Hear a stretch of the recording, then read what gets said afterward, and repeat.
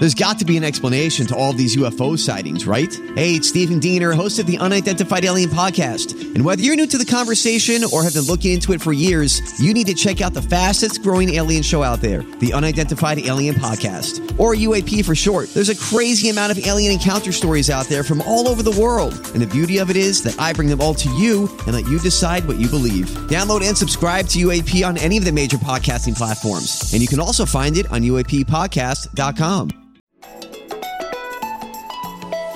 It's Monday, October 3rd. From inside the WTOP newsroom, this is the DMV Download, brought to you by the men and women of Steamfitters Local 602. Get an estimate and learn more at steamfitters-602.org. Today, the most high-profile person to go on trial in connection with the insurrection on January 6th, Oath Keepers founder Stewart Rhodes, and 4 of his associates went before a judge and jury. The Department of Justice charged Rhodes and his deputies with seditious conspiracy, alleging he planned for weeks and acquired weapons to take control of the U.S. Capitol to prevent President Biden's confirmation. CBS News congressional correspondent Scott MacFarlane was in the room where it happened and brings us there. They're just such profound allegations. If you take a step back to reflect upon them, they take your breath away. Alleging that this group tried to block the peaceful transfer of power in America. And Megan is back in the DMV Download studios. Why was she gone for a few days last week? We'll tell you why. Thanks for joining us. I'm Megan Cloherty. And I'm Luke Garrett. In one of the most highly anticipated trials in the wake of the January 6th insurrection, federal prosecutors began their opening statements, arguing that Stewart Rhodes, the leader of the Oath Keepers, and his associates planned a, quote, armed rebellion against the U.S. government. They said Rhodes' goal was to stop the peaceful transfer of presidential power. CBS News congressional correspondent Scott MacFarlane has been covering the trials of every insurrectionist and continues to work on this one. He was in the D.C. District Courtroom this morning and joins us now. Scott, thank you for being here. Of course. So we can probably count the number of sedition conspiracy cases brought in front of a jury on 2 hands, maybe. It's a very rare charge. We heard opening statements today, and at the end of the Justice Department's Jeffrey Nestler's opening statement, he lays out his case against the Oath Keepers. You tweeted that opening statement was unlike any given before. Why did you say that? Well, first of all, the seditious conspiracy charge is beyond rare. It's almost unheard of in American history. So a prosecutor explaining to a jury what that means is a rare moment. I'm not sure the jurors appreciate how rare this is, but it is rare. Well, also, this was a modern day attempt to overthrow the government, according to prosecutors. An armed group staging guns outside the city limits, allegations of possible boats to bring them into the city from Virginia, allegations that the group raised tens of thousands of dollars to equip this Insurrection Act force. Here's the thing. All of this is uncharted waters. That's both a burden and a responsibility for the prosecution, and they had to start making that case today. Right. And Scott, you've been following a lot of these cases in the wake of January 6th. Did this one stand out, and why? Uniquely. I'm glad you asked. The opening argument was a 90-minute, forceful, crisp laying out of facts by the prosecution. Department of Justice prosecutor Jeffrey Nestler, without notes, was just ratcheting his way through this series of allegations. And they're just such profound allegations. If you take a step back to reflect upon them, they take your breath away.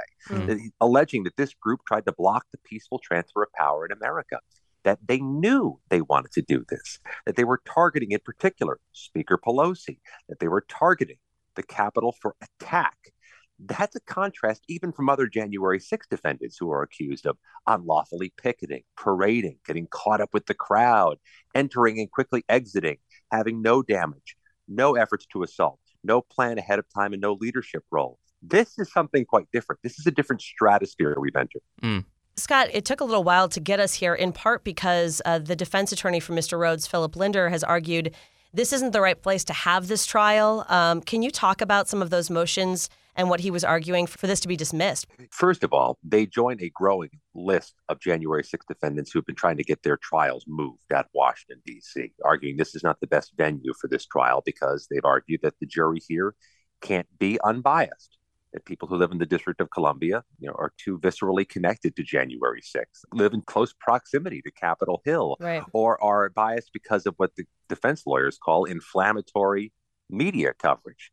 The judges, one after another, have knocked out those requests and ordered the trials to remain in Washington, D.C., and said jury selection is enough to secure an unbiased jury. That's what happened here, but it happened here over and over and over again. This group kept asking to get their case moved, including at the 11th hour.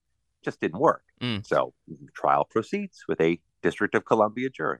And that jury sat down, this morning. What did the prosecutors with the Defense Department really say to them? What were their key arguments in their opening statement?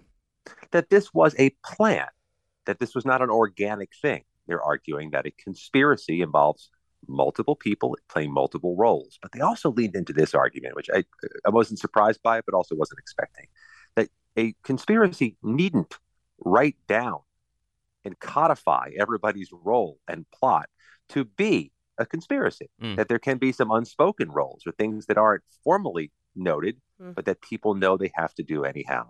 And I think that's likely forecasting some of the arguments they're going to make, that there was an understanding or an unwritten set of responsibilities for this group. We spoke a little bit about this at the top, but this charge specifically is difficult to prove. Do you know why that is? It's so rarely done. I mean, there aren't a lot of line prosecutors at the U.S. Justice Department with a deep portfolio of seditious conspiracy prosecutions. But I'll note the counter argument, which is a lot of these cases from January 6th are unprecedented for prosecutors. They haven't done something like this before. Right. And you both know the batting average right now for the Justice Department in front of a D.C. jury in January 6 cases, batting 1,000.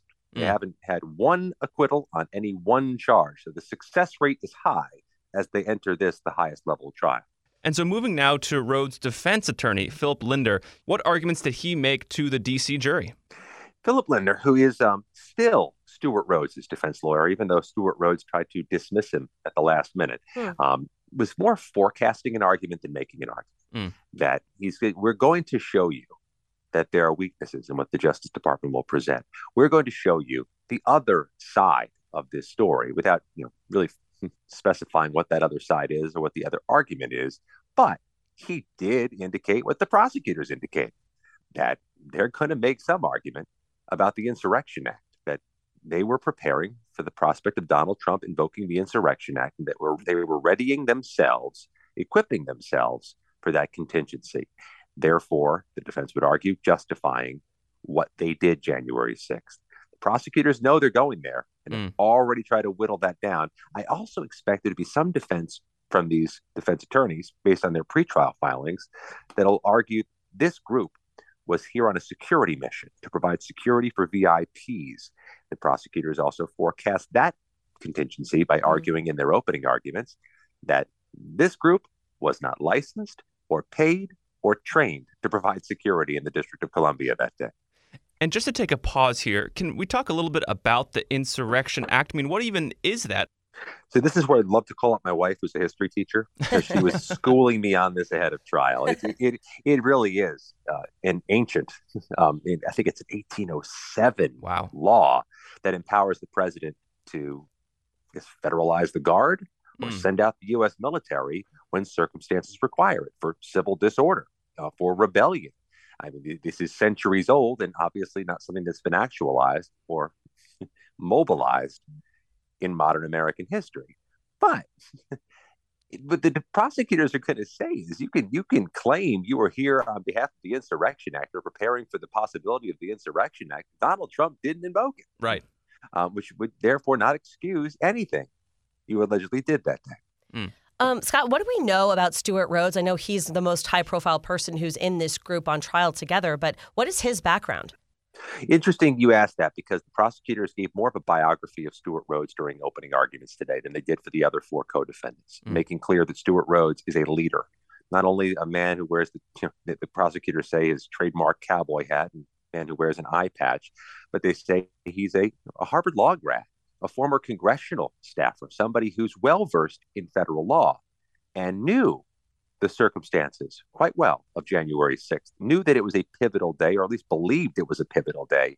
He came to January 6th with exceptional knowledge of the law, according to prosecutors. That seems to be some part of the trajectory of where their case is going. That Stewart Rhodes, they say, led the conspiracy, founded the Oath Keepers, and was driving some of this plan. for some of us who might forget, between all these groups with January 6th, who are the Oath Keepers?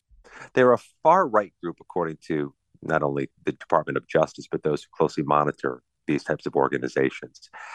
They are, I think some would argue, paramilitary. So they have any number of military veterans, people with military skills among their members. They have deployed themselves to Ferguson during unrest there. They had any number of presences here in our community before January 6th, during the time between Election Day and January 6th, when there were so many fraught moments here in the District of Columbia. This particular group is a snapshot of them. These are 5 of the accused Oath Keepers. There are many others, but these 5 are the first ones to go on trial as a chunk. There's one from Ohio, there's one from Florida, Stuart Rhodes is from Texas, and then there's Thomas Caldwell, who is from Berryville. He's from Clark County, Virginia. And he, according to prosecutors today, was the one who was organizing what they call the QRF, the Quick Reaction Force, the staging of guns in Ballston outside the city limits. Caldwell is the only one of these 5, by the way, who's on pretrial release, not in jail right now. He's home in Virginia. I mention him not just because he's local to the D.C. area, but to keep showing this image of him to the jury wearing a big Washington football team snow cap, which just to this jury may be memorable. It may just communicate to the Washington, D.C. jury that among those who are sitting in front of you are not just out-of-towners, but at least one folk from the area. Right. If convicted, these Oath Keepers could face up to 20 years in prison each, Scott. How long do we know this trial is supposed to take, and kind of what's next after opening statements? What's next is for me to get a very comfortable chair, because it's going to go a very long time. The trial could last 6 to 7 weeks by orders of magnitude. That is just so much longer than the other January 6 trials, most of which have wrapped in 1 week or less. The stakes are higher. The charge is a higher level. There are 5 co-defendants. We expect any number of witnesses for both sides, including other accused members of the conspiracy who've pleaded guilty and agreed to cooperate and turn over themselves as witnesses. Oh, wow. And we expect to hear from Stuart Rhodes in his own defense. That'll be something as he takes the stand, makes his own argument. That's interesting because traditionally, most defense attorneys will tell their clients, do not take the stand in your own defense. So it's interesting. Maybe we'll learn why he wanted to. And maybe there's an 11th hour change of heart there. Yeah. But Stuart Rhodes is a former attorney. He graduated law school. He probably has his own thoughts about what should be said on the stand. May want to do it himself. He may bring with this also this motivation to have his voice heard. He's got quite a platform here at this trial. His legal jeopardy is high, but he also has the world's attention. Right. He has a courtroom that is jammed, overflowing with media, and I think he realizes that. As we wrap up here, did we learn anything more about, former President Trump's involvement in January 6th? I know many were looking towards this trial to see if there's any information on, further connections that, were investigated by the January 6th committee. Did we learn anything more here? A few different threads. First of all, the defense attorney in his opening statement in the opening minutes made it known to the jury that Stuart Rhodes offered to testify live in prime time or on television in front of the January 6th committee and had his offer rebuffed. And the offer to testify live on TV was not one the committee was ever going to take seriously. So, but he did throw it out there and made it known to the jury. What else can come out of this hearing that has a January 6th nexus or has a Donald Trump nexus? We don't know, but with Stuart Rhodes indicating he'll testify, could be an awful lot that's said. The January 6th Select Committee, I expect them to come up and be referenced, but really they were a fixture of the pre-trial arguments where the defense lawyers were arguing all the attention the committee has stirred up, all the things the committee has said about the Oath Keepers, just make it impossible to have a fair trial here in Washington. And even if unspoken, I think the indication from the judge was that the January 6th committee was heard and seen everywhere in the country. No more so in D.C. necessarily than elsewhere. So it's not really good grounds to move your case. Well, we'll see what happens over this trial, and we know you'll be covering it. Scott MacFarlane, CBS congressional correspondent, we thank you for your time. Thank you both. And after the break, do allergies have you down? That makes one of us. Backed by the experience of its hardworking members, Steamfitters Local 602 is ready to take on your next commercial heating, cooling, HVAC, or refrigeration project. Steamfitters Local 602 adds value to our community through its partnerships with local contractors and building owners, all while keeping the focus on improving the lives of its members and their families throughout the DMV. For work that's on time and on budget, go to steamfitters-602.org to schedule your next project. That's steamfitters-602.org. Steamfitters Local 602, changing lives. Thanks for listening to the DMV Download. If you like this show, give us 5 stars and leave us a review on Apple Podcast. We love hearing from you guys, and your reviews really do help other listeners find this, our area's only in-depth daily local news podcast. And thank you for making us a part of your day. And before we go, you can hear in my voice, I'm a little under the weather. It's still a good voice, a deep Megan voice. It's deep and saucy. No, I have allergies, and it's funny because there's so many people who are feeling crappy. Let's just say that word. Totally. And it's because of allergies. So I looked it up. Apparently, ragweed is out of control. Ragweed, what are you doing? Out of control. It's ragweed, man. Because, so it's been rainy the last couple weeks, right? Grasses and weeds grow out of control, and then it usually peaks around mid-September, but because we've had such wet weather, and then really nice, good, warm weather after that, it's like prime time, baby. Off the charts. Yeah. And so apparently last week, ragweed was only at 25, like measuring it at 25, which, you guys can look this up yourselves. But on September 15th, it was at 148. Sheesh. So it's like, anyway. So I talked to a doctor, and they were like, we are constantly hearing from people who think they have colds, but it's actually allergies. So here's how you know the difference. Colds, you get a fever and body aches, and it goes away within a few days. Allergies, no fever, no body aches, and it never goes away. It's like stuck with you forever. But the stuffy nose and itchy throat. Yeah, chenopods and sagebrush are really high right now. And hay fever, just fun fact, because we've always heard that, but what is that? It specifically affects the nose, apparently, neither triggered by hay nor causes a fever, but it generally happens in the fall, and it's in, reaction to allergies. So there you go. Dang. Well, I'm sorry that the allergies are so rough. I feel bad over here, just, coasting through. I know. As soon as we knew that Luke didn't get sick, because I have been around him so much, we're like, oh, it has to be allergies. Indeed. Well, we're happy you're back, because you were out, Thursday, Friday. Thanks for being a trooper. Dude, I'm here with you, and I know I'm not the only one suffering, so, buy all the things that'll clear your nasal passages so you can sleep, people. Indeed. And that'll do it for us today on the DMV Download. We're sponsored by Steamfitters Local 602. Our managing editor is Craig Schwab, and our music is by Real World. Give us a review and rate our show if you get the chance. Tell your friends and family about the show as well. We love telling more stories to more people, and subscribe too. And the DMV Download is a product of WTOP News. Listen on 103.5 FM in D.C., 107.7 FM in Virginia, 103.9 FM in Frederick, online at WTOP.com, and on the WTOP News app. Have a good Monday night.